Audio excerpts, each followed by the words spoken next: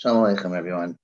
The Gemara and Daf Mem Ches and Masechta Shabbos list as something that people don't do don't listen to is dancing and clapping on Shabbos. Ramah in Siman Shin Lam and Tes, he actually brings the whole Siman, does it in a way of, like, it says it's better to be mutav and not make a meicha than they do it, and they do it b'shogeg than to make problems in shul.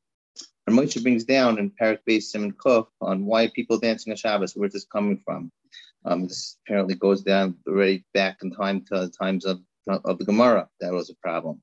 They say Tosfos brings a reason over there that you can be coming to fix instruments, and because when you fix instruments, there will be over the Halacha of Makapatish. That's going to be a problem. But now we don't have that concern, so we can maybe it's not shchiach that we're going to be fixing it. It could possibly be the reason why you could dance. But Moshe has a problem. How could Tosfos possibly come in and root this? We haven't heard this Xera since the time of before Tosfos, and you need a basin that's bigger to uproot such a Xera. He says because this type of Xera, two reasons. Moshe says people aren't listening to this. And the Chum wouldn't want Klal Yisrael to be doing it in an that's an Aveira, so we want to be Melamed Skos. So what do? We go back to the Xera, see if the Xera is relevant, and once we see the Xera is not relevant, so we can Melamed Skos, then we say you could do it. But that's like the idea. The idea is it's mutav. It's not done like yes, we can do it. It's more of done in a situation where we look at it. It's mutav that that they do it b'shogeg. Now, I actually once heard a discussion. We see it in shul.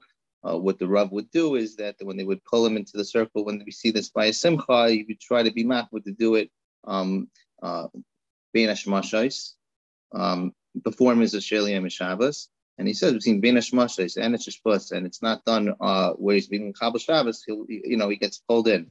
But is there anything to rely on here? There's a famous Aruch HaShulchan here that says that the reason we could do it is because back when time of the Gemara, where the beats were highly synchronized with the instrument. So when you were dancing, it was to the instrument. So that was very relevant that you might come to be fixing that instrument. But now where we have a horror at best, where we're not really tied to what they're doing on the musical end of things. It wouldn't be really relevant to us. The Aruch HaShulchan said we wouldn't have a problem today. But that many Achayim don't really agree with this. But we could look at an interesting situation, and you could discuss this with your Rav that I've seen and heard, is that in the Sefer Srius Omer brings down that if by Srius Omer there's an isser of something mechaylos and rekidos. So he brings down what's the difference between a machal and a rekida. Like machal chasadikim. Machal is like a circle, making a circle. A rekud is when you're being actively involved. You're moving your feet, your leg. You really get into an active dance. By a machal, if you look through Siman Shin Lam and Tes over here in Shulchan Aruch, it doesn't bring anything about machal. Machal, you could perhaps say, is that circling that's being done in shul, is strutting around the beam. It's not an active dance, and that's really not brought down here in Hilchos Shabbos. We see it's brought down in Srius Omer, so you can probably discuss. Bringing it down to what the days that we're in right now. The Blues River Rebbe brings that there's a strong connection between the 9 days that we just finished with Tisha B'Av and the 9 days that's from Sukkot, from Rosh Hashanah, from on the days of Sukkot, finishing with Simchas Torah and Shmini Atzeres. So there's a strong connection there. It's if you look at how we started the 30 weeks in Pashas Pinchas, all the Yom Tovim have a samach, which means it closes up. There's no other Yom Tovim. The last Yom Tov in Pashas Pinchas has a pay. It's suach. It's open.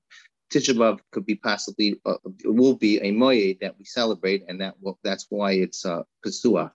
The Chassam Sofer brings down and cites an Arizal that says that the ushpizin of that day of Simchas Torah Shmini Atzeres is Shlomo HaMelech, and Shlomo HaMelech was misgalgal into Yirmiyahu Navi was born on Tisha B'Av. So what we're trying to bring out here, there's a connection between the Simchas Torah and Tisha B'Av. I saw this beautifully illustrated in the Sefer Magen Rakia, where he brings down, if you listen to the tune that's done during Eicha, there's a lower pitch. But it's interesting enough, if you go to Simchas Torah, the same tune that we use, you see that overlap. Why is there a connection between the tunes that are in Shmini Atzeres, Simchas Torah, and Eicha? What in the world's going on? It's because Eicha, we know there's going to be a sefer that's going to be, it's one of the Sefer Devim that will never cease to be read. And it will be done in a way that's not done to the same connotation that we had in that lower pitch, but it's going to end in a higher pitch, which if you notice in Simplest Torah, the difference is if we end off, so we look forward to dancing, and that is true Simchas Eicha, which will be, it's the real Nechama of the Shabbos Nachamu Meher V'Yameinu. Thank you for listening, and have a great day.